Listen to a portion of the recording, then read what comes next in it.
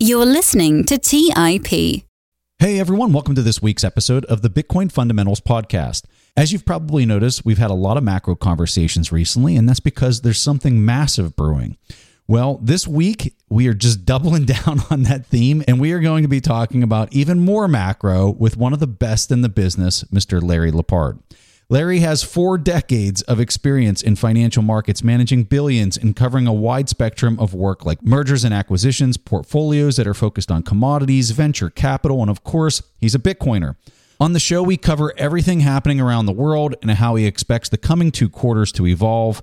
This is definitely an interview you're not going to want to miss, so let's jump right into it with the brilliant Larry Lepard. You're listening to Bitcoin Fundamentals by the Investors Podcast Network. Now for your host, Preston Pish.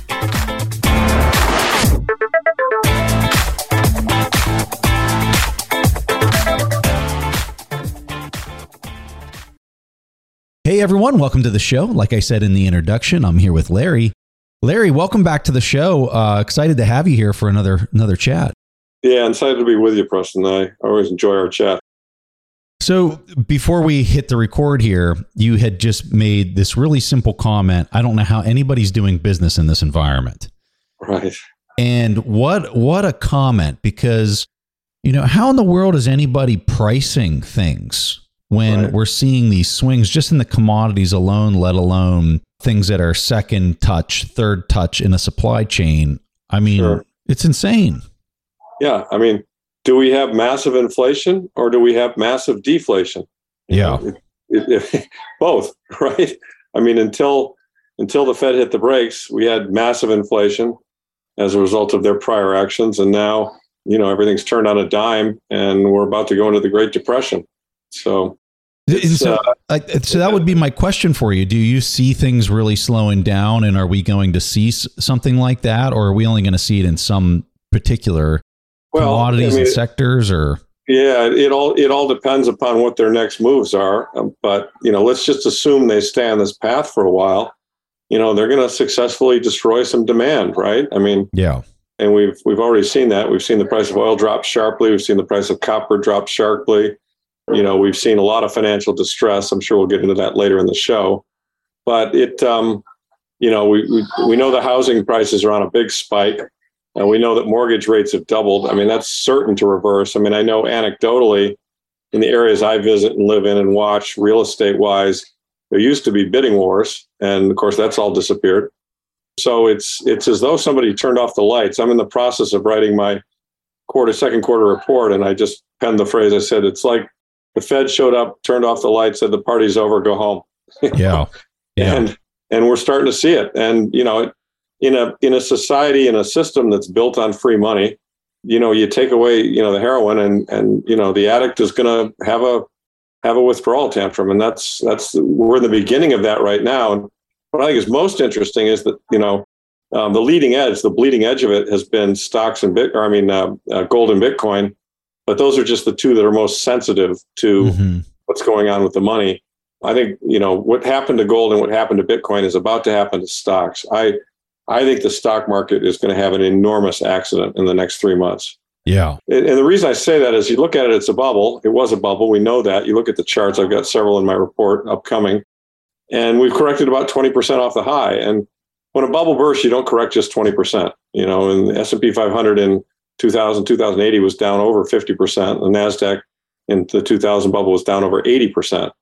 And so, I think we can point to areas where we know anything that was puffed up based on free money is about to have the wind taken out of its sails. I suspect real estate's going to come down. Obviously, we see oil and copper coming down. And I think the stock market's got a long way to fall. Yeah. It was priced for perfection, and we no longer have economic perfection. It is unbelievable to me when I'm looking at the central bank balance sheet and the expansion of it and now the contraction of it, and how correlated it is to your major stock indexes. Yes. The major ones, especially this recent COVID liquidity injection that took place, and how correlated it is. It almost just seems like there's no Like we can talk about earnings and we can talk about all these micro ideas of valuation, but when I'm just looking at the macro, it's just dominating. The currency itself is just dominating everything. I mean, yes. Everything. Yes. Yeah. I mean, these guys, it's as Groman says, they think they're dealing with a rheostat that they can change the temperature on slightly. And really they're dealing with a nuclear reactor that's either on or it's off. Yeah. And when it was on, things were running hot everywhere and we had a crack up boom underway. Of course, they saw that late, reacted to it violently, started, reacting slowly. And then of course, nobody listened to them and they're like, no, we're serious. Yeah. And now, Powell is channeling his inner Volcker and he is indicating he really is serious. And I think he can't pivot immediately. He just can't. He knows his credibility would be blown apart. Yeah. And so they're going to have to create more pain, and they will. And the question is, will something break, or how much pain is it going to take before they do pivot? When I look at the global central bank balance sheets and I see how much they stepped in, not on this most recent one, collectively across the globe on the major four central banks, it was about $10 trillion in this last go around. Before that, I want to say from like the 2016 to about the 2020 period, it was a $5 trillion insertion of liquidity that they let fizzle out, and then COVID hit. It looked like it was already starting to fall apart before COVID even happened. And I'm kind of curious if you think that, did they step in with 10 trillion on this last round because up until that point, inflation was nowhere to be found? It was like, well, we keep throwing these $1 trillion and trillions here and trillions there, and we can't get inflation anywhere as much as we try. So what the heck? Let's go in big and let's give it 10 trillion and see if we can even get inflation. And I mean, they got it obviously in a major ways. Was that an overreaction on their part and they just completely got duped because they've been printing so much for literally a decade and never saw anything? I think that's probably right. I mean, I know there was a lot of talk, you remember Cheney saying deficits don't matter. I mean, for a very long time, they've gotten away with a lot. And so they just figured, why not? I mean, we can do it. And COVID looked like an existential threat, and it wasn't, but it looked like it. And they used it as an excuse to do what they wanted to do. I don't know. It's so sad. I mean, all of these policies, I mean, these guys are just the gang that couldn't shoot straight, I mean, they really, I've used the phrase, they're driving a clown car. They drove it into the inflationary guardrail. They bounced off that. Now we're headed towards the deflationary guardrail. We'll see how long it takes until we bounce off that, or if we break right through. I mean, they let this really get going, we're going to have a severe economic downturn here. And, everyone's talking about the deflation that they've started to see over the last couple of weeks. And that's like the big story. I know CNBC, I mean, they're just covering it nonstop. But you don't see anybody talking about what you and Greg Foss and a few others are talking about, which is the CDS market. And absolutely. Particularly banks, which I think is the real story here. And the real canary in the coal mine as to the fundamental issues that are cropping up in this disaster right now. Well, that's right. And so that's the issue. I mean, we know that the Fed mandate, there are three parts, right? Part one is full employment. Part two is, they've got that more or less. Part two, is controlled inflation. They obviously don't have that. And part three is financial continuity or financial stability in the markets. And that's what they're going to lose, in my opinion. That's going to break. And there's a lot of evidence of it. I mean, Italian bonds blowing out in an emergency ECB meeting. I mean, that doesn't happen every day, right? I mean, you look at the Japanese JGB market, where they're using yield curve control, they're pinning it at 0.25, but overnight it trades up to 0.45. And they've had to bring, I think one chart showed they had to bring $80 billion to bear, to buy more Japanese bonds. On the CDS markets, I just tweeted a chart today that showed the Credit Suisse CDS is almost as high as it was in the peak in 2008, is another indicator of it. I'm sure there are some others that you can point to, but there are a host of factors that would seem to indicate that, there are financial stresses popping up in the system in various pieces. And, the strong dollar is a wrecking ball, right? I mean, the dollar going straight up. I mean, Sven Hendricks had a great chart that just kind of showed how's that financial stability thingy coming when the dollar is just on a tear and going straight north. And the whole world is based on dollar denominated debt. And, things are going to break. I mean, they're going to break in a lot of places if they continue with this policy. And so, but, they have to, because the politics indicate that they've got to get inflation under control, and they want to try and maintain some shred of credibility. To their credit, they admitted that they blew the last call. I don't know what they're going to say when they have to pivot here. I mean, I'm sure they're just going to say, well, hopefully, I think what they're praying for, and they're probably pretty pleased to see the price of oil starting to come down. And I think what they're probably praying for is a month or two of good comps. I mean, you saw Powell say in his last press conference, if he got 2 months of good comparative inflation prints, i.e. down from 8.6, that, they might think of backing off. And so, since they can kind of cook that number, maybe they see where that might be possible in the next few months. I don't know. It could print double digits. Who knows? The numbers that come out of the government, I never really trust anyway. So, well, the numbers in Europe for me are even crazier, because they're getting 8 and 9% prints, and they haven't even budged on raising rates over there with the ECB. Well, that's right. I mean, it's crazy. That's right. Well, and that's why the dollar's so strong. I mean, look, Japan's a really interesting case, and Luke wrote about this recently. I mean, what's Japan going to do? I mean, and what's the world going to do? I mean, the Japanese currency is going to fall substantially, and they're going to have massive inflation because they import all their oil. So, it's no way to run a railroad, and, it's making it very tough for all investors, even sound money investors, but it is what it is. I mean, the Murmacan chart is very informative, right? I mean, before a system blows apart, it gets really volatile. Mm-hmm. And I've always said, don't use leverage, and know what you own and know why you own it, because I mean, look at the crypto space outside of Bitcoin. It's just been annihilated, and there's probably a lot more to go. I think so. I think you're right. Yeah. I think you're right. I mean, it's a lesson, and I think it's a lesson for what's to come in traditional markets.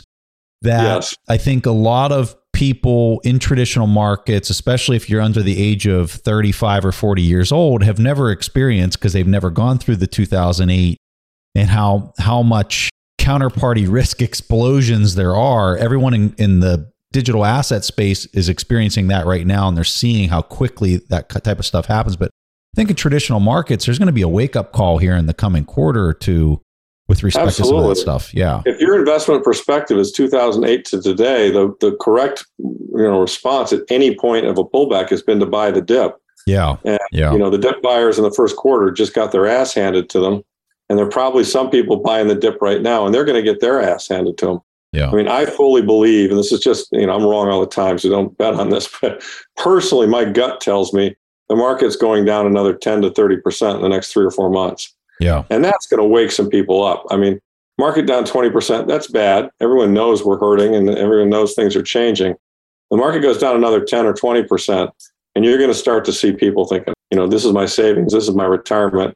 I'm scared. I got to get out, and I got to cut back. I got to do whatever I got to do. And everyone who's out over their skis is going to be in trouble.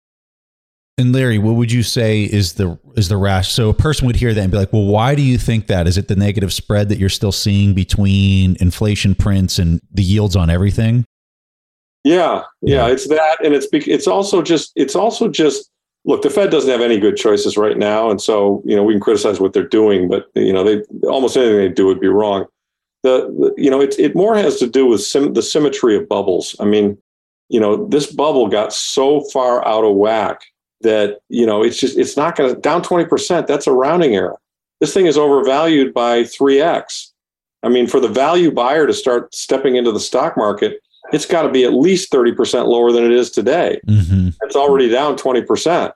So that would mean, a 50% wipeout. I mean, Ronnie Stofferly had a great tweet on Twitter. It showed that $31 trillion of global stock and bond wealth has disappeared in the last 6 months. 31 trillion. US GDP is 20.1 trillion. Okay. So we've wiped out 1.5 years worth of US GDP in asset valuations. That's going to leave a mark. Yeah. You know what I mean? And by the way, it's going to get worse because, people are going to look at those stocks and they're going to fear losing more. And they're going to say, I need that money to pay for these higher gasoline bills. I need it to pay for my, higher interest costs on my house. I mean, this is just everybody it's the sad thing. It's what happens when you have a roller coaster bust and boom economy based on a Fed that's mispricing the cost of money. I mean, this thing happened in the 29 period. I mean, a quick personal story. My grandfather was in Ann Arbor, Michigan. He was in the home furniture sales business out of a house. And the 20s were so big and so good for him that he was selling furniture hand over fist, and he selling it out of the first floor of his house. It wasn't big enough. So he went to the bank in 27 or 28, and he borrowed a bunch of money, and he doubled the size of the house. He turned it into a store. So now he had a larger furniture store where he could sell the furniture out of. That was in 1928. He got the wrong signals from the Fed. We went over the top. The economy collapsed. He had, 5 or 6 employees. He was doing great. And of course, nobody would buy any furniture because nobody had any money. And throughout the 30s, he spent the whole 30s, he and his wife ran it solo. And he went every week. He had to go to the bank and beg them not to foreclose. And all because the Fed printed money and stoked the stock market bubble of the 20s and led business people to make the wrong decisions. Yeah. And, that's what's happened here. I mean, all the money in cryptocurrencies, the wrong decision. All the money in NFTs, the wrong decision. There's been a ton of malinvestment. And when you have broken money, which is what we have, you have interest rates that don't represent the true cost of capital, you end up getting huge misallocations. And then everybody wakes up to the misallocation and says, oh my God, we blew it. And, suddenly everything resets to a new set of prices that are more in line with reality. And that's what we're going through right now. And we've just begun. I mean, look, the first quarter, most of the stock indices were down mid to high single digits. Now the stock indices are down 20%. And I know people who are saying, oh, this is still not that big a deal. It'll recover. This is a good buy. No, it's not. This is a bubble bursting. And we've seen the pattern that happens when bubbles burst. They go back to their base.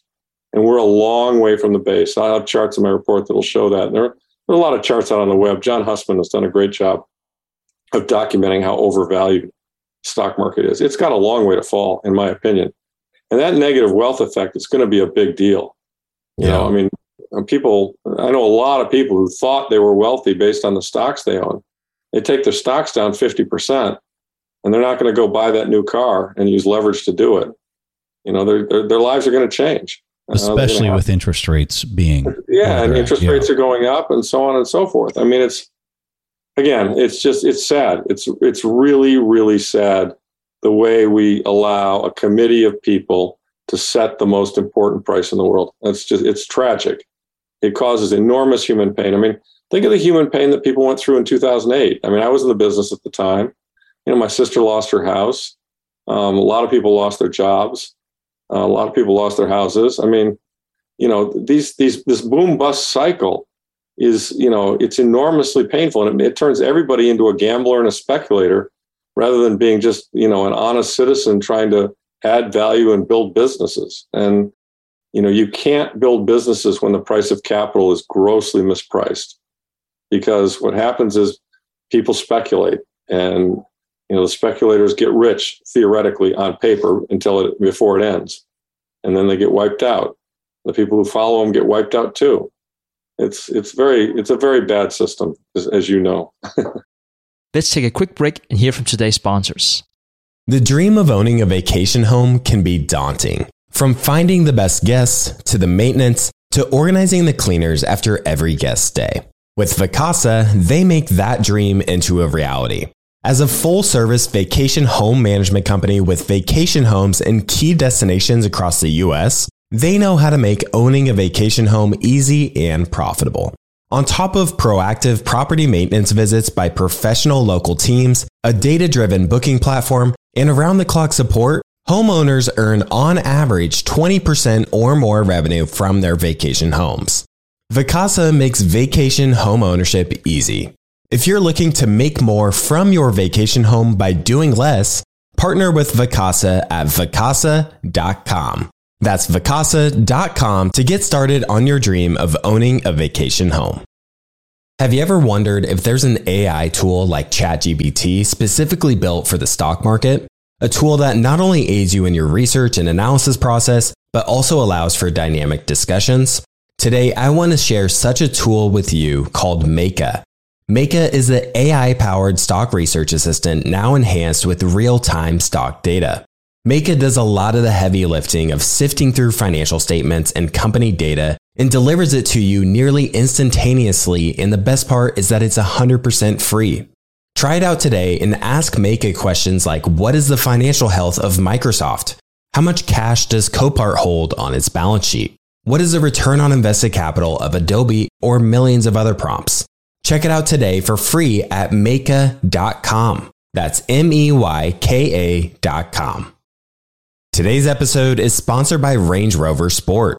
Range Rover Sport leads by example with their dynamic design that rises to the occasion. It's got powerful on-road performance and commanding all-terrain capabilities, coupled with signature Range Rover refinement. The third generation Range Rover Sport is the most desirable, advanced, and dynamically capable one yet, redefining sporting luxury. It's got advanced cabin technologies such as active noise cancellation and cabin air purification, offering next-level comfort and refinement. The purposeful cockpit light driving position sets the tone for a focused interior that promotes exhilarating driver engagement. Award-winning Pivi Pro infotainment is at the heart of the experience and provides intuitive control of the vehicle systems. You can enjoy a dynamic drive and total comfort with optional 22-way adjustable, heated and ventilated electric memory front seats with massage function. Design your Range Rover Sport at LandRoverUSA.com. That's LandRoverUSA.com. All right, back to the show.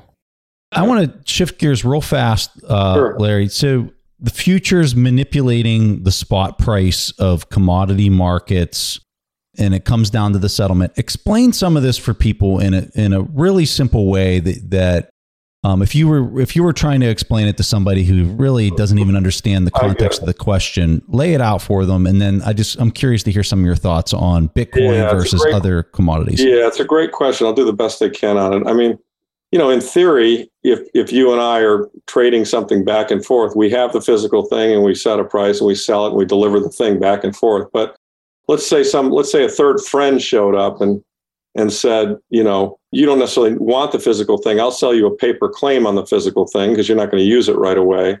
And by the way, I've got a ton of those paper claims and I'll put them all on the market, and I'll put them all on the market at a lower price or a higher price, whatever. And that's a futures contract. And that futures contract can manipulate the underlying price of the thing itself. And if the futures market because every sale is created at the margin based on a price, and the futures price and the spot price tend to track one another. And so if somebody comes along and introduces a bunch of paper futures or paper claims on something and introduces them to the market and sells into it, they can drive down the price because they've pretended that they have something they don't have, but they've created a paper claim and supply. And it all works until the person who bought the paper claim says, give me the real thing. Okay.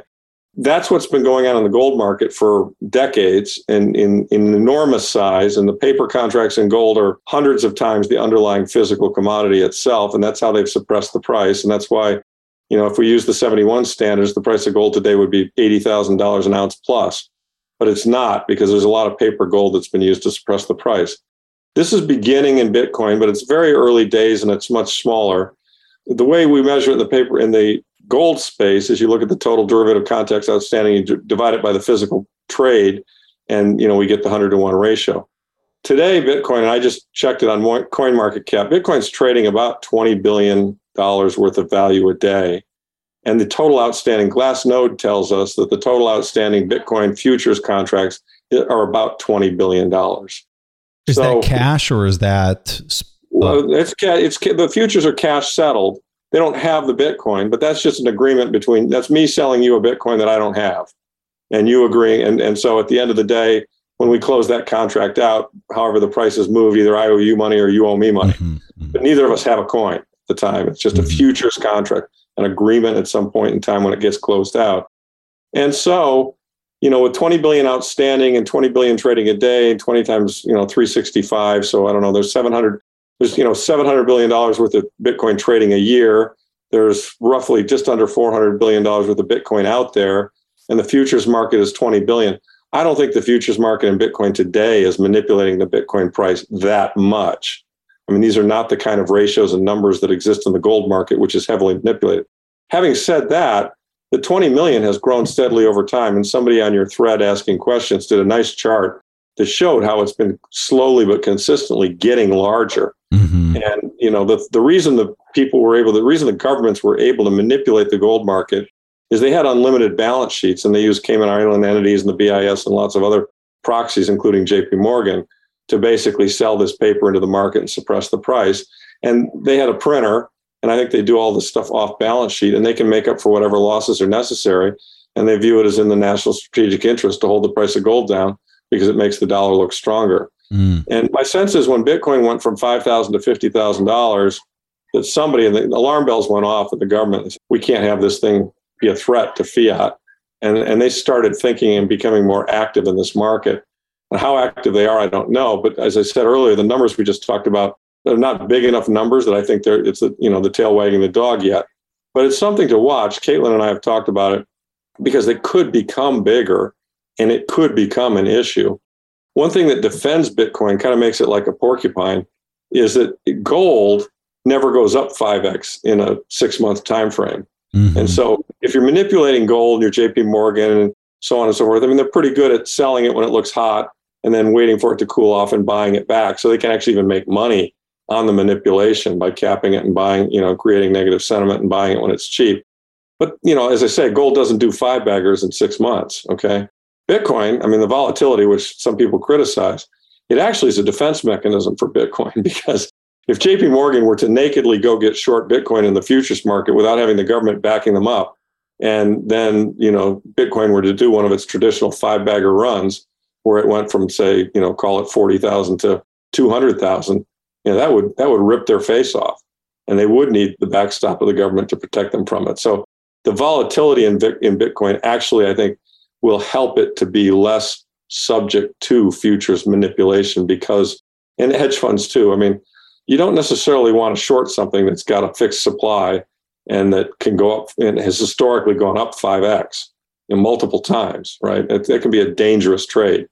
So my hope is that Bitcoin will be able to crash the fiat system in a time frame that allows us to get Bitcoin-oriented people into government, that allows us to ban these derivatives in general. Because derivatives allow the person with the biggest balance sheet to win. And the government has the biggest balance sheet by definition. And that's part of what's broken. Do you think the ease of taking a physical settlement also helps defend? You're talking about it definitely does. And somebody else made this point in another podcast I was on recently, that yes, gold, the fact that gold was lent itself to derivatives because it's so damn hard to divide and move and settle on, it also led to the derivative markets. And yes, it definitely helps. But don't make no mistake about it. If the government through, the Fed, the Treasury, the CIA, whoever it might be, decided that it was in the national interest to have a lower Bitcoin price, they could figure out a way to get into the futures market and probably make that happen. I mean, I think they've done that with gold. Do you think that this is all part of the reason of why you're not seeing a spot ETF being approved? Oh, definitely. Yeah, Doomberg had a great piece on that, which I recommend everyone to read. He just retweeted it this morning.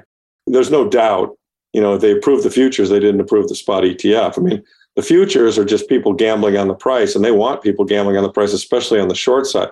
Spot ETF takes money out of their system.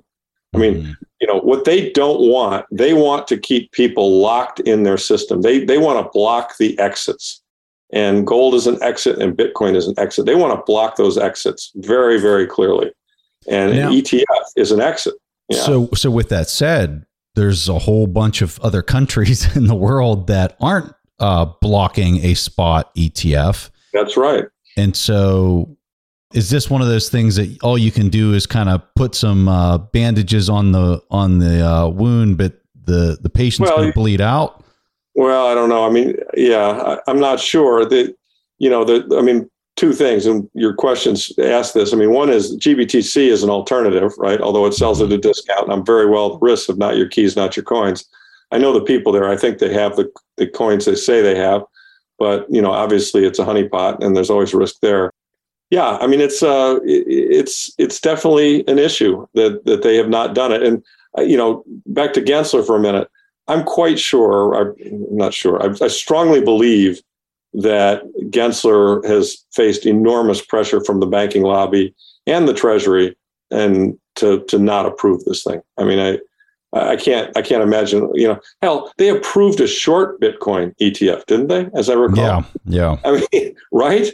I mean, what's that all about? You can have one where you can short it. We'll approve that, but we won't let you have a regular ETF. I mean, what more do you need to know, right? I mean, is he hooking the plebes up? Is he hooking the people who have a long? Well, I'm saying it more in terms of if you have a very long view on it, and your goal is to accumulate as much as possible in the coming 10 years. I mean, you could make the argument that he's doing all those people a favor by allowing the price to get suppressed. Very possibly, very possibly. I'm not sure he necessarily sees that way, but you and I looking at it, it's if it forces people to learn how to self-custody, that's a good thing, right? I mean, an ETF is a third party, and they're all inferior. I mean, and GBTC is inferior, and there are risks with GBTC, and I recognize those, but it's a small piece of my Bitcoin holdings. But I like how easy it is to trade in it, and I like the fact that there is some chance that over time the discount will go away. I mean, I think pressure. They're suing the government. And I'm not quite sure where that'll go. I've heard various legal people tell me different sides of that, but I think it's not inconceivable that they'll win the suit. And if that happens, there'll be an instant 30% pickup because you're trading at a nice discount. Yeah. So. This question here, I think, is unfair and that's all right. I'll take it. And difficult. Near the world's impossible. Unfair, Preston. You know that. Near impossible to answer. People want to know, when do you think the central bankers collectively are going to pivot here, and when are they going to go back to their QE or additional yield curve control? I mean, Japan's still QE. I mean, they're doing yield curve control. It's QE on steroids. So I'm not smart enough to know. And I mean, I know Luke thinks it happens, within days, if not months. I mean, it could happen tomorrow. Yeah. Show me a stock market collapse in the middle of July or show me a March 2020 market event, and you'll have your pivot. Yeah. I mean, in March of 2020, the Treasury bond market went no bid, and your pivot occurred, bang. And so that could happen in a week. Is it going to happen in a week? Probably unlikely, but it could. And which is why, it's so hard to, I haven't traded out of my risk asset positions in spite of the fact that I'm getting punched in the face every day for the last, 3 months. I think a more likely probability is that, and I think you can kind of see this. I mean, there's an election coming up, and, he said he wants a couple of months of down, and it kind of feels to me like this fall. You know what I mean? September, October. I completely agree with you on that. That's kind of how it feels. Yes. They'll forgive. They'll say, well, they'll be able to claim they're beating inflation, which they're not, but they'll be able to claim they are. Oil prices will be down a bit. Gas will come in a bit. Unemployment will, be going up for sure, but, things won't be desperate. The stock market will have come down a good bit more. They'll forgive the student debt, and then they'll pray that they can win the election. And you think that's going to happen before the election then? Oh yeah. They need those millennial votes. Yeah. Oh I think they're going to forgive all that student debt before the election. Really? Oh, absolutely. Not all of it, but like a 10,000 kicker. Well, the 10,000's done. I mean, they've already signaled that, but I think they might forgive all of it. Yeah. Oh my Lord. Oh yeah. I mean, why not? Right? It's money for the people. I've said though to people, and I'm not trying to defend any of this by any shape of the imagination, but I say to students that are going down that path, that they want the student forgiveness, I'm like, if you have any idea how much money they have pumped into the bond market over the last decade, it makes the trillion or whatever they would throw at that particular problem look like a joke. Absolutely. Like, it would be a total joke. And So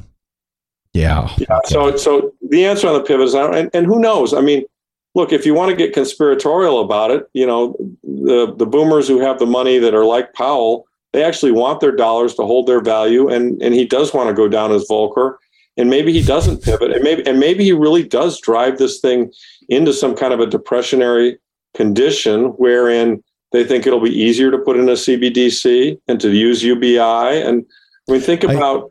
They're not going to be. They're not going to be at a CBDC. I mean, I think technically they're not even close to being able to roll something like that out. you're probably right, but they've got guys at MIT working on it. They had a task group. I don't know. I just don't know. But I'm just saying that, if as you game theory it out, you have to ask your question of, could they continue to be hawkish for a very long time? I mean, the answer is they can. The stock market's going to go to zero. I think the economy is going to grind to a halt. I think you're going to have so many issues in Europe and Japan by the fall to winter that they are going to be screaming for them to, ease up on the dollar. Like the dollar has got to get weaker. Yeah. Well, they'll create new programs. I mean, they're going to probably give Japan swap lines, right? And maybe we'll start buying Japanese bonds. I think it's entirely possible that if the stock market goes down another 20%, somebody's going to float the idea of, maybe the U.S. government needs to support the stock market. I mean, Switzerland does it. Other countries do it. It'll be the Save the USA's 401k program, or IRA program. And they're going to try everything they can to extend their broken system as long as they can. And that's, they're the ultimate can kickers. And, they'll keep taking another swipe at kicking the can. And what's so sad about it all is it hurts people. It hurts us. It makes it very, very hard, even when you understand what's going on, as I think you do and I do, and probably most of the listeners of this podcast do. It still makes it tough to figure out what the hell to do. Yeah. We're just trying to stay on the right side of the trade. I'm not concerned with, becoming a gazillionaire. I'm just trying to defend what I got, so that I can, retire and feel like I'm secure in my old age. And I know a lot of people listening to that probably feel the same way. And I think that this is tough. And if I was going to just kind of hit that with an exclamation is, so when we talk about how they could pivot tomorrow, they could pivot next week, they could pivot by the fall.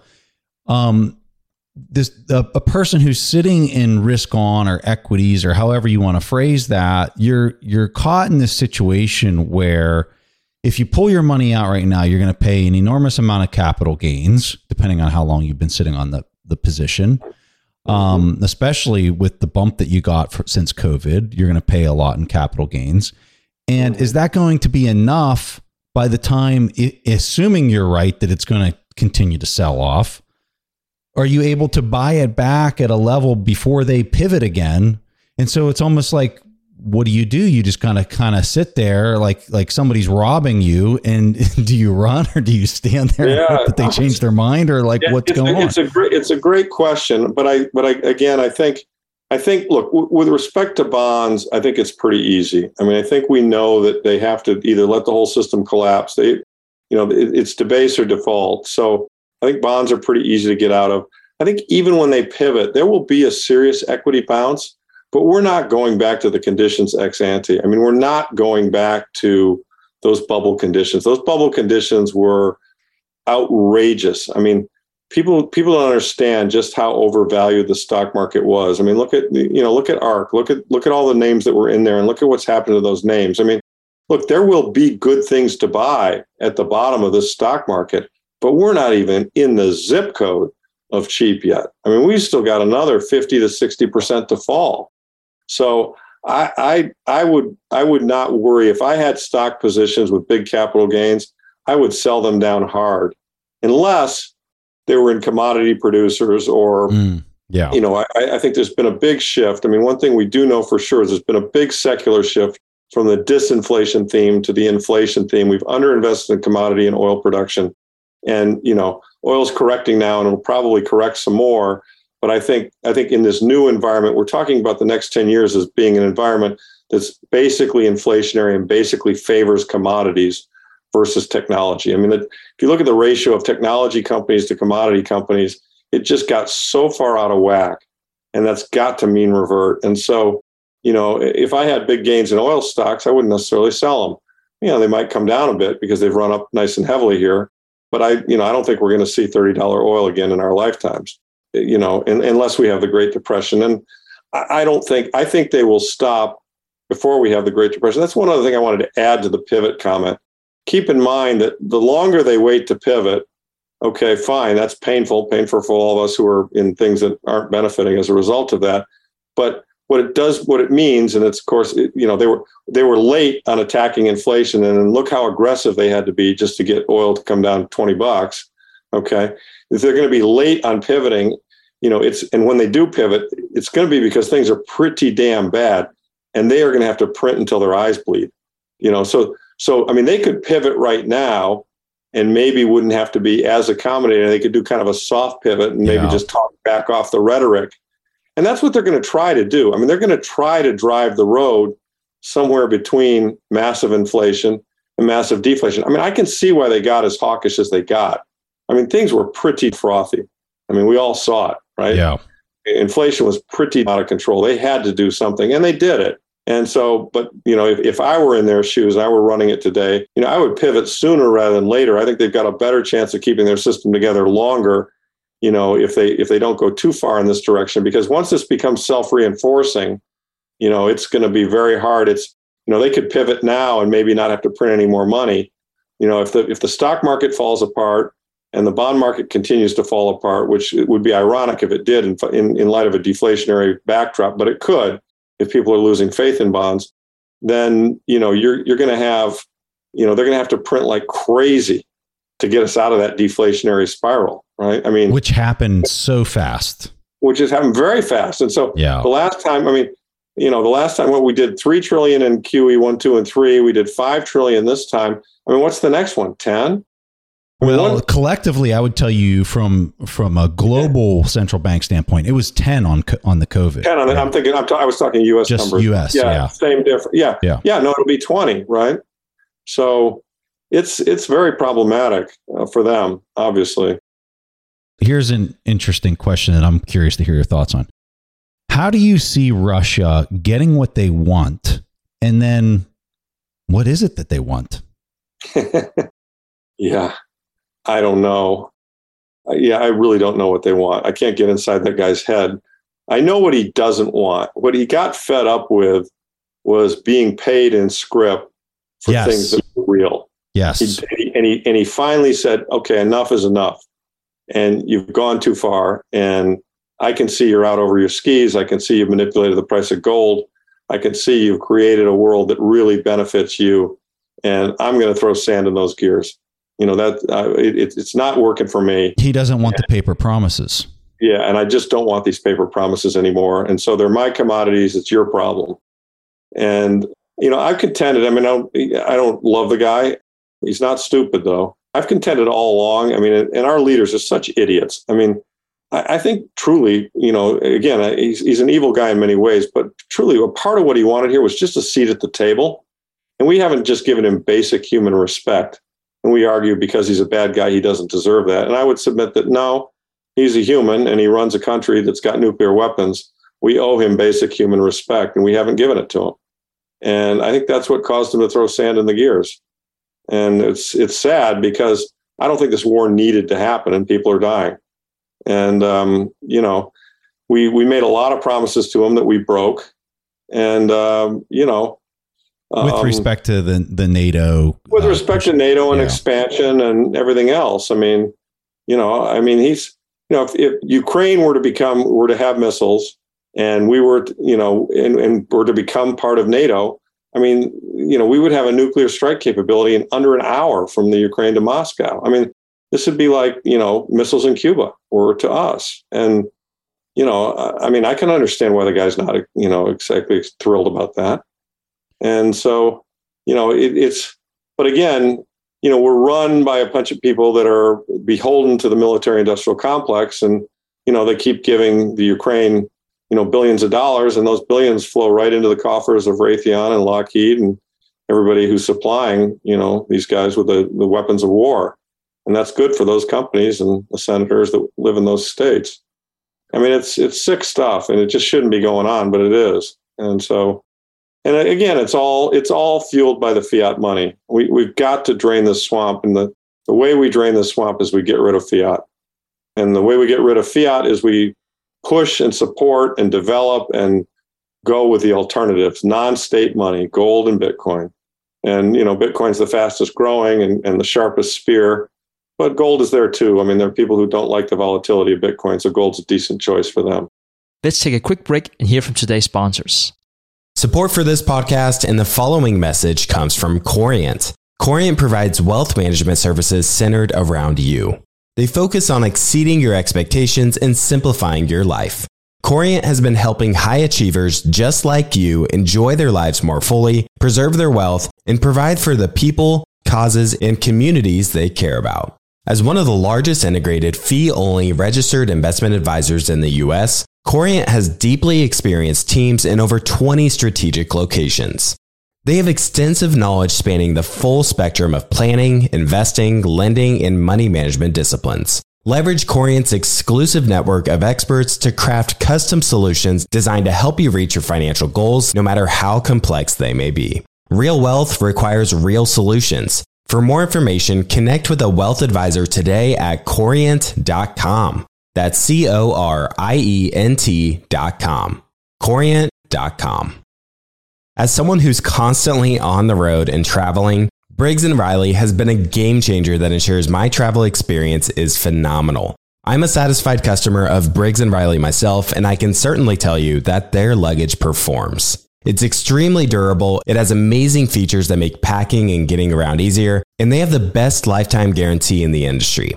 If your bag is ever broken or damaged, they'll repair it free of charge, no questions asked, even if your airline damages the bag. They also just released their Simpatico collection of hard-sided luggage. It has this new one-touch feature which allows you to expand your luggage, pack it, then compress it to its original size so a carry-on can still fit in the overhead compartment, plus many other cool features. If you want luggage that was awarded the best carry-on by Forbes, then now's the time to get it. Get your new and improved luggage at Briggs-Riley.com. That's Briggs-Riley.com. Looking to part ways with complicated, expensive, and uncertain shipping? Then give your business the edge it needs with USPS Ground Advantage shipping from the United States Postal Service. Keep everything simple with clear, upfront pricing and no unexpected surcharges. Keep things affordable with some of the lowest prices out there. And keep it all reliable with on-time ground shipments. It's time to turn shipping to your advantage. Learn how at USPS.com/advantage. USPS Ground Advantage. Simple, affordable, reliable. All right, back to the show. I mean, at the end of the day, the paper promises have ruled the world for 40 years. Oh, yeah. That's been the environment. And it seems like we're at a very, and you saw this with the Zoltan piece that came out, I don't know how many months ago, where it's really kind of money that is backed by energy itself is going to kind of rule the coming decades. You know, I'm obviously very biased in that I think I know what energy money it is, but Well, look, I'm with you. I mean, don't get me wrong. I'm a maximalist, and I think Bitcoin will beat gold out over time. I just think there's a role for gold in the transition. Yeah, no, I mean, look, the fact that we don't have a neutral reserve currency and that we created Triffin's dilemma by being, you know, the military power of the world and the monetary standard of the world. I mean, it's hurt us in many ways that we didn't foresee. I mean, look at the Midwest. I mean, we hollowed out our entire manufacturing base. I mean, hell, we couldn't even go to war with China basically because they have stuff we need. I mean, we couldn't build, you know, all the modern stuff we need without a relationship with China. And, you know, the world is such now that we all need each other. And I think if you really look at the core of decent human beings, and the world has many of those, although there are a few psychopaths, most decent human beings just want fair play. And so, you know, and you know, a neutral reserve currency would lead to fair play, whereas it's very obvious that, you know, having a reserve currency controlled by one set of politicians who can manipulate that currency does not lead to fair play. Mm-hmm. And so that's really the fundamental issue.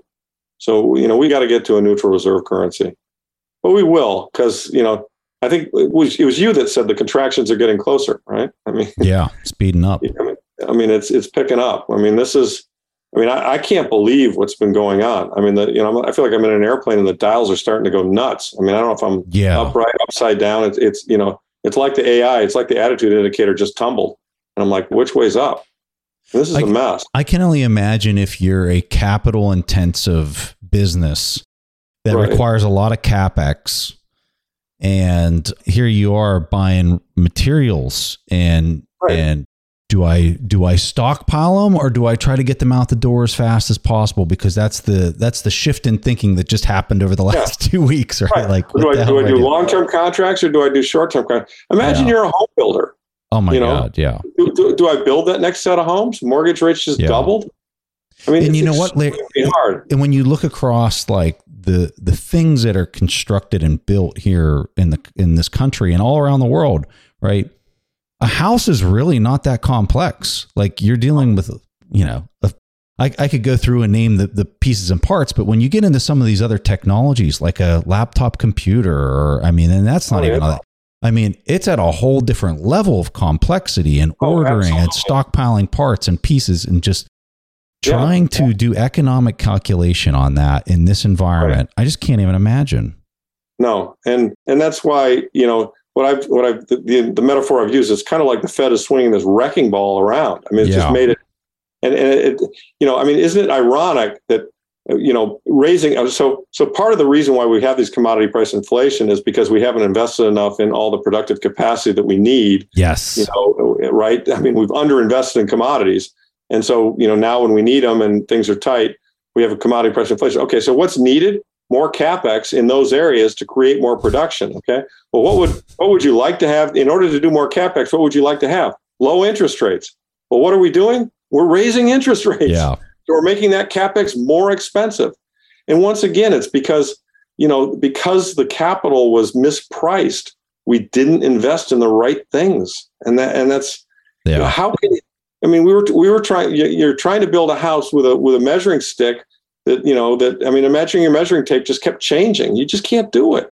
Well, you're seeing it with the oil industry. Yeah, you're seeing it with the oil industry right now, where they're like, well, you need to produce more. And they're like, no, we're good. We're not going to make any investments in that, because they know what's coming next, because they've seen it for a decade straight. Is they've made a little bit of margin, and now they want them to reinvest that into their CapEx and to expand and do all those things. And they're like, no, I think we're good. Like, we don't want to go out and do that risky type thing only for you to pull the rug out from underneath. It doesn't help when the president is saying that they're evil profit mongers, yes. that they're going to get taxed, so on and so forth. I mean, there's no industrial policy here. There's no thought.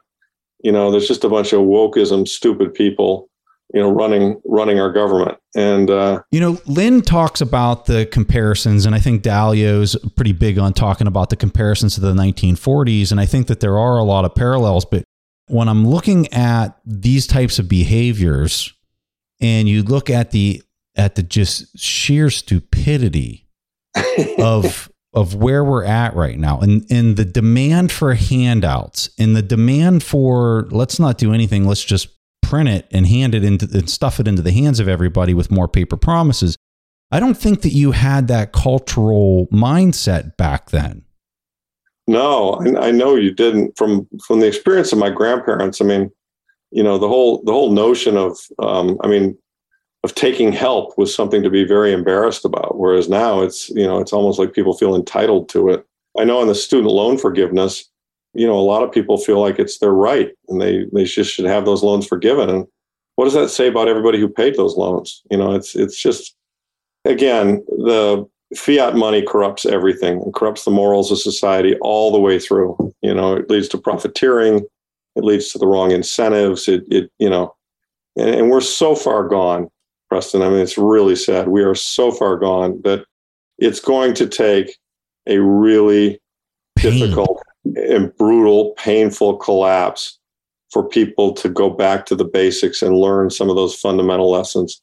But I sincerely believe that will happen, and that people will learn those lessons, that there's a remnant of good, hardworking, honest people in this country. In fact, it's the largest group of people in the country, and that, they will help one another. And, we will go back to some timeless values that will make this a much better place. It was much more the way it was when I was growing up, and it wasn't perfect then because I grew up in the Vietnam era, but it was different. It certainly wasn't the way it is now. Yeah. Hey, here's a fun one. Advice for orange pilling retired folks.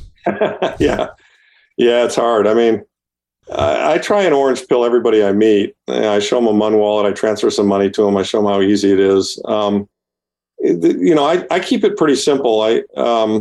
I say, look, this is a new form of money that a lot of people have accepted. The dogs are eating the food. There's increased adoption all the time, and there's a limited supply. So think that through. If there's increased adoption, a limited supply, what's going to happen? Price is going to go up. Yeah. Some people in the gold community, a lot of people say to me, I don't like it because it's not physical, it's not real, it's funny money. They point to all the other cryptos, which anger me. And I say, this is different. It's a true technological innovation, solved a problem that hadn't been solved before. Think of it as being like the printing press or the light bulb. It will never be solved again, but now that it's solved, it really matters. And it's a secure digital ledger. We never had digital scarcity before, now we do. And this is what it looks like. And so you've got a chance to buy your spot on the ledger. And you might think, well, it's not a commodity. A lot of people say, well, you can't touch it or feel it, therefore it's got no value. And I counter that by saying, well, okay, but before gold even existed, or we used anything like, cattle or wheat as money, we sat in caves and we had ledgers on the wall where you had sticks and you marked down how many deer I killed and how many deer you killed. And we kept track of who owed who, how many deer. So really, money is just social obligations, and at its highest level, money is just a ledger. I mean, there's nothing physical in your bank. There's just a statement that you see that says you have X number of dollars in your account. So once you understand and you can grok that money is a ledger, and then you can further understand that technologically there was an innovation here that created a completely immutable, secure ledger with 100% guarantee, mathematical certainty of not dilution and not being overprinted, and no double spend, then you should go, aha, this is a superior form of money. It's even better than gold. And it's easy to move, it's easy to transfer, it's easy to store, and it's defensible against armies because you've got your 12 words. Unless they beat it out of you, they can't steal it from you. So, those are the arguments I use, and smart people generally eventually come to it, and they have a lot of concerns, but I have an answer for every concern. And I think you can orange pill people at any age. The people who don't seem to be very susceptible to being orange pilled are people who are arrogant. Seriously, I've kind of noticed so that. True. It's so true. Right? I mean, Peter Schiff. I mean, Nassim Taleb. I mean, it's almost a perfect correlation. And to me, that's because they're trapped. I mean, we're moving into a paradigm where the ego is not as important. I mean, Jeff Booth just started this great venture capital firm called Ego Death Capital, which I think is a great name for a firm.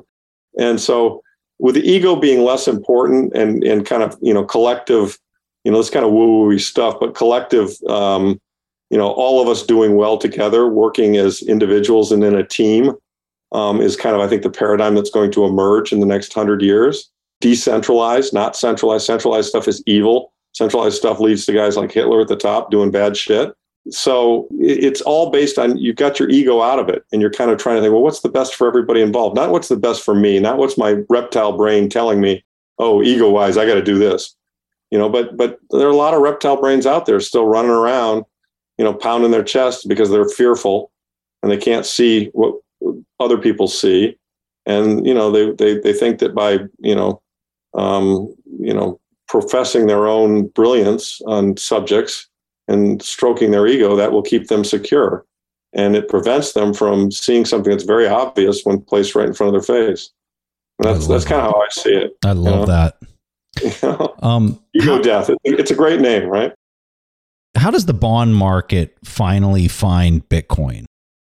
Boy, I don't know. I mean, the bond market's going to have to. It's because it's in a lot of trouble. Is it a persistent negative spread? Yeah, I think so. I think that's right. I mean, I think, and one of the things that, a question that has been asked a lot is, how do we live with a world that's deflationary? And for that, you got to read Jeff Booth's book. I'm sure you have. I think others on the listening should read it.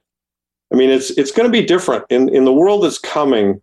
There's not going to be a need to build up the big credit structure that we've had, like the world we've had looking backwards.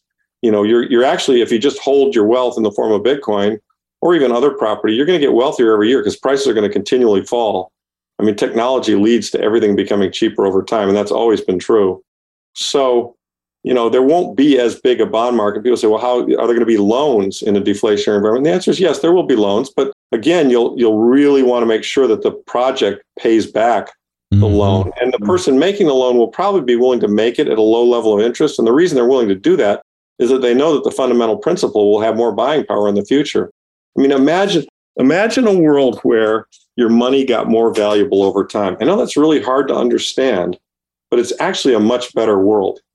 It's actually a much, much better world. And we had a version of that between 1789 and 1913 because we didn't have a credit-driven society. And so at that point in time, there were a lot of gold mines built. There were a lot of businesses built in that time frame, and they were all built with equity capital, not debt. Mm-hmm. There was very little debt in that time frame. And I think that's how it'll look going forward. I don't think the debt market will be nearly as important or nearly as big a thing. The debt market is as big as it is because we're trying to build a Keynesian system that relies on continual growth as the metric for success, and that needs debt to create that growth. And both of those are a dead end road. I mean, this is the St. Matthew's Island, everyone's a slave in the end.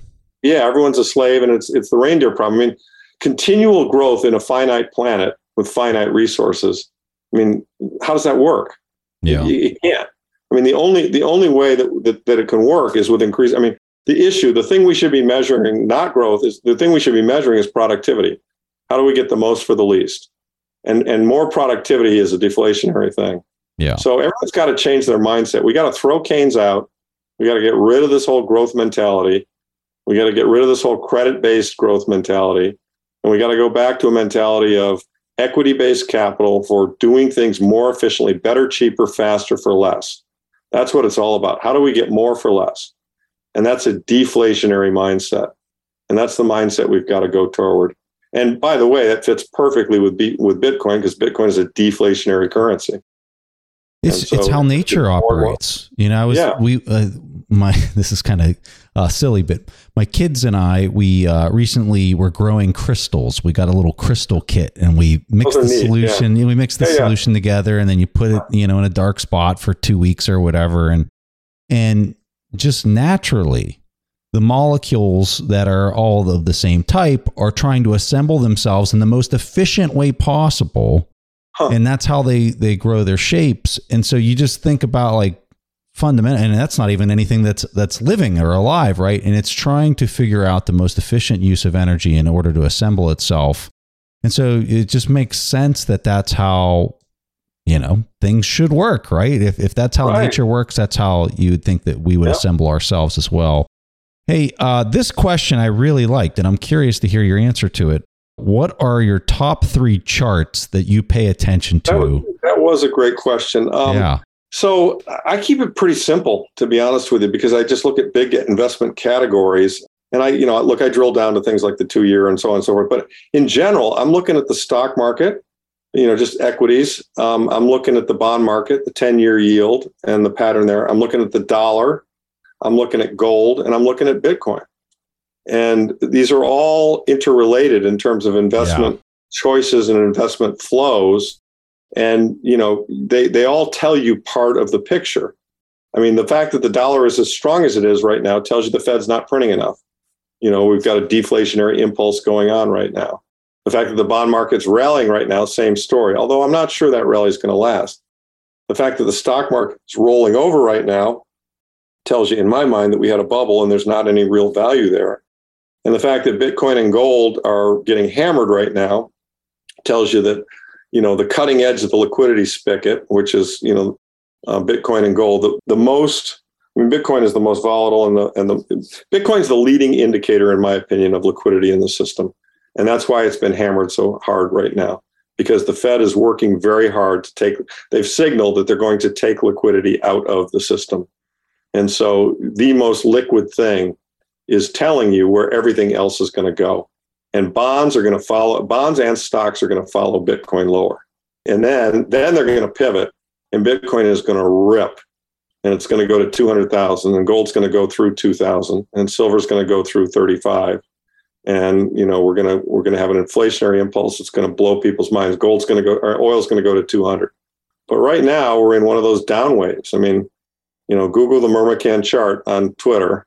And, when you get a monetary system breaking up, you get really wild swings.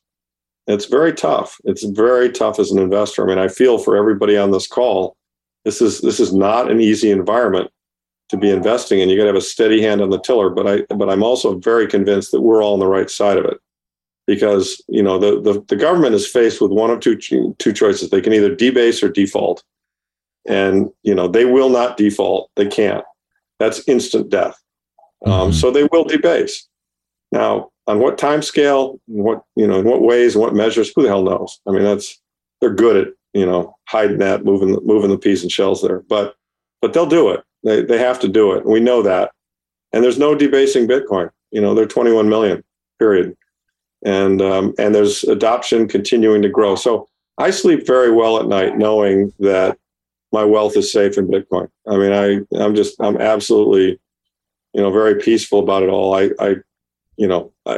worry for the country, and I see all the stuff going on, and that all really upsets me a great deal. But in terms of knowing that my savings capital is in the right place, I'm extremely comfortable with that. That makes two of us. Yeah, right. I mean, it's but watching the moves. I mean, Jesus Christ, right? I mean, it's wild. Yeah, it's wild. Hey, I would summarize the charts you're looking at is really trying to understand the liquidity in the system. My three charts, because the person asked Preston, they said, what were my three? So I have a chart that was inspired by that Yardini PDF that's updated every day, and it's a consolidation of the central bank balance sheet. So I've created one inside of TradingView that I consolidated the Fed, the ECB, the Bank of Japan, and the People's Bank of China. I've consolidated all those balance sheets, central bank balance sheets, into a single chart. And then I'm looking at it, and oh my Lord, you can't believe how much correlation there is to the major stock indices. So I'm looking at that, and I'm seeing, and you're talking about the liquidity coming out of the system. I can tell you in the last 10 years, this is the fastest pace you've seen the liquidity coming out of the system since the 2008 crisis. The other chart that I have is a consolidated global equity market, where I've taken the US, Europe, Japan, China, and the Hong Kong stock exchange, and then I market cap weight them based on their size globally, and I've smushed them all into a single chart. And the reason I'm looking at that is also to kind of identify where I think whether I think liquidity is coming into the global economy or being sucked out. And then, like you, I'm looking at the treasury yields. I've been paying a lot of attention to the oil market recently, and obviously the dollar index. But those are the ones that I'm really watching, because I mean, at the end of the day, I'm seeing it as you want to own cash or you want to own Bitcoin kind of world these days. And if they're tightening collectively on a global scale, I want to be stacking dollars so that I can buy a bunch of Bitcoin when they change their mind. That's pretty much it. I think that's right. I mean, some people on the questions asked, do I think, I think the bottom's in for Bitcoin at 17.5, but I've often been wrong on this. It could go lower. I've got a really great chart that maybe I'll shoot you and you can put it in the show notes. It was done by an Elliott Wave guy that shows 13.8 on Bitcoin is a 78.6% retracement. So if we have one more impulse move down there, that would probably be where it would stop. And if it does, my sense is you might have to be very quick. It might not be there for very long. Yeah. But I actually honestly think we're kind of done. That 17.5 was it. But to be fair, back in 2017, when we went from 17,000 down to 9, I thought we were done at 9, and then we went to 3,500.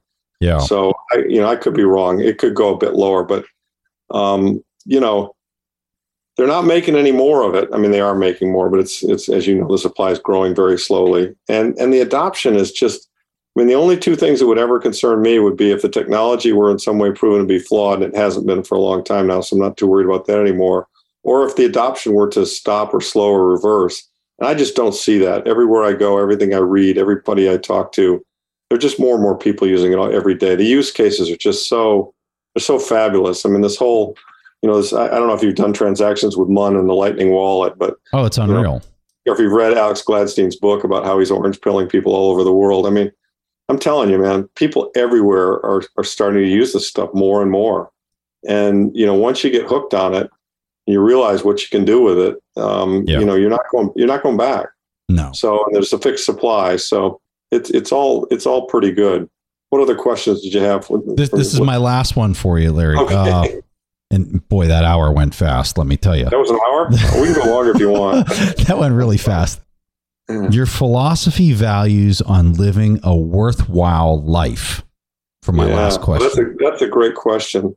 Well, I'll say right up front, I'm a Christian, kind of raised and believe deeply in that, but I don't criticize anyone who's not, because I think more broadly, I'm spiritual, and I know a lot of people don't like organized religion. I think we're all put here for a higher purpose. We all have a mission, and we're here to do our job, and we just got to do the best we can do and live honorable lives and contribute what we're capable of contributing, and respect everybody else in what they're trying to do and what they're contributing. And to the degree that we see things that we think aren't right, we're told to stand up to it and to try and fight it. So in my particular case, like, my highest and best use is figure it out. I've always been an analyst. I like analyzing stuff. It's fun, and I'm decent at it. And then, what I see as wrong is what has happened, what some powerful people have done and have lived off a system that has benefited them at the expense of millions.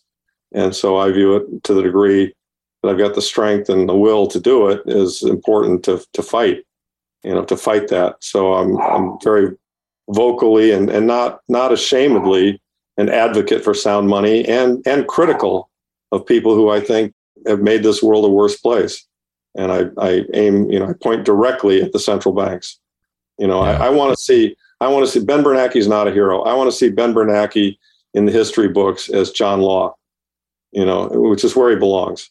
He's a fraud and a charlatan, and he's caused enormous pain for lots of people. And he wasn't the first. I mean, there've been plenty before him, and there'll be more after him. But so I guess you could call me kind of a Christian warrior for the values that I believe in, and I want that to be my legacy. I love that. It's not being a parasite. Like the behaviors that we're seeing right now are so parasitic, where they're taking energy from others for themselves, right? And you're trying to look for, how can we make this an environment that is beneficial for all? Well, that's right. Yeah, that's right. I mean, I think all human beings have an innate sense. I mean, and they say this even in animals, chimps and others, have an innate sense of fairness. Yes. And I think that if there's one role that government can serve or should serve, it's to try to be a good referee and to keep the playing field level and fair. And unfortunately, I don't think our government comes anywhere close to that. It doesn't even begin. But that, to me, that's, if one's secured, enough food and shelter to live a decent life, then, helping others or fighting for fairness, I think, are two very noble causes. Yes. And in my case, I don't help a lot of others, but I am fighting for fairness. Well, you're sharing knowledge, and that is a very important thing, because then they can share it with others at minimal to no friction, right? I guess so. Yeah, I guess so. I mean, I'm happy to share knowledge. Yeah, no, it's good stuff, folks. I mean, we're all going to be fine. We just got to hang out and keep fighting. This Mun wallet's a powerful thing. MUUN. Anybody who doesn't have one should get one. You can instantly send an a lightning transaction. The last one I sent cost me 7 sats. I don't know what 7 sats was. About it's 49, not much. It's not much. 49 sats to a penny, right? Roughly right now. So what, 7 sats is 1/7 of a penny, something like that. Yeah. God. Yeah. It's unreal. It is unreal. And I like to send a very small amount over it to demo it. And it's like, well, I just sent you half a penny. And it's like, what do you mean you sent me immediately? Right. And if I wanted it to be 10,000, I could have sent you $10,000 immediately. Like, it's unreal. I usually send $1, and they're just, I did it the other day with a professor, and he was just blown away. He was like, what? How much did that cost you? He said, it cost me less than 1/7 of a penny. He's like, that's impossible. I said, no, it's not. No, it's not. No, it's not. It's working. Yeah. And I love when you can route it through your own node, and it's like, hey, that's encrypted over Tor. And yeah, exactly. Like that went and pinged my house and then sent you. It's just crazy. Yeah. How does anybody stop that? They don't. And that's the other beautiful thing about Lightning. My understanding of it, as you know, the chain is pretty easy to do analytics on and track, and things work. I think Lightning is going to be really hard to track. Super hard. Yes. So, this whole CBDC, we're going to surveil you. We're going to know where all your money goes, et cetera, et cetera. Oh, really? With Lightning, I'm not so sure. And then if you listen to Odell and this Fediment thing that he's working on, that's going to be another layer of security.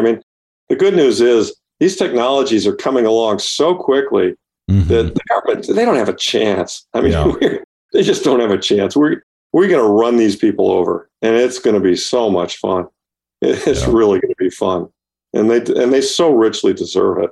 They really do. It's an exciting time to be alive. It is. It really is. If you can just get over the number go down. It's been a painful couple months for people that are comparing it to the dollar and not looking in a very long time horizon of 5 to 10 years. But life's a lot more than number go up, number go down. Having been in the financial markets for a long time, I can assure people that things are never as bad as they feel in a bear market, and they're never as good as they feel in a bull market. In a bull market, yeah. Yeah, and it's just, you gotta take the good with the bad. Going from 5,000 to 69,000 is pretty damn exciting, a lot of fun, and that brings a check back to 17.5. So be it. Yep. The next run, I think the next run will probably take us into the low 200s. So that'll be nice. Bill Miller talks about him riding Amazon the whole way up and talking about how much volatility was involved. Oh, really? In that ride. Yeah. And it's just like, people look at it and are like, oh, well, you bought Amazon and rode it the whole way to the top. Like it was just this smooth sailing, like adventure of just making money the whole ride without any type of volatility that you're stomaching through that rise, meteoric rise. And this is obviously, I suspect, and you suspect that we're in a same thing. Same thing. It's funny too. Amazon informed me on Bitcoin. It was a network investment, and I didn't understand it because it didn't make money, and so I never bought it. It was a big regret on my part that I didn't buy it. Partly it was funded by free capital, so that that was. I just couldn't buy something that didn't make money, but the network effect there was extremely powerful. Yeah. And that's what we got going on with Bitcoin. I invested in the internet back in 95 or 93, actually, and did well with it. And I was saying on another podcast the other day, this reminds me exactly of the internet. It's the exact same story. Yeah. And this is, we're at the point now where this will be ubiquitous within 5 or 10 years. Yeah. And those of us who are in it now will, have benefited very substantially from being in it. So, it is exciting. It's extremely exciting. Let's just hope that, the central banks don't completely crater the world economy, and that some of the psychopaths in our society don't decide that having a nuclear exchange is a worthwhile thing to do. Yeah. Well, Larry, give folks a handoff to your Twitter account, which is awesome to follow, and anything else that you want to highlight. Yeah, no, I'll just say my Twitter account. I do a lot of posting, but I also put some useful stuff on there too. It's at Lawrence Lepard. And then I have a website that has my quarterly letters and a lot of things on there about sound money, and a white paper on Bitcoin that I wrote 4 years ago, I guess now. And that website is EMA. My business name is Equity Management Associates, but EMA, Edward Mark Alpha, the number 2.com. And that's all free, just information. Awesome. We'll have links. Thanks very much, Chris. It was great to see you again. I'm sure we'll see you at the conference. Oh, yeah. Likewise, Larry. It was awesome seeing you, and looking forward to the next time we're able to meet up in person. Yeah, likewise. Okay. Thank you, sir. Have a good day. Take care. If you guys enjoyed this conversation, be sure to follow the show on whatever podcast application you use. Just search for We Study Billionaires. The Bitcoin specific shows come out every Wednesday, and I'd love to have you as a regular listener. If you enjoyed the show, or you learned something new, or you found it valuable, if you can leave a review, we would really appreciate that. And it's something that helps others find the interview in the search algorithm. So anything you can do to help out with a review, we would just greatly appreciate. And with that, thanks for listening, and I'll catch you again next week. Thank you for listening to TIP. To access our show notes, courses, or forums, go to theinvestorspodcast.com. This show is for entertainment purposes only. Before making any decisions, consult a professional. This show is copyrighted by the Investors Podcast Network. Written permissions must be granted before syndication or rebroadcasting.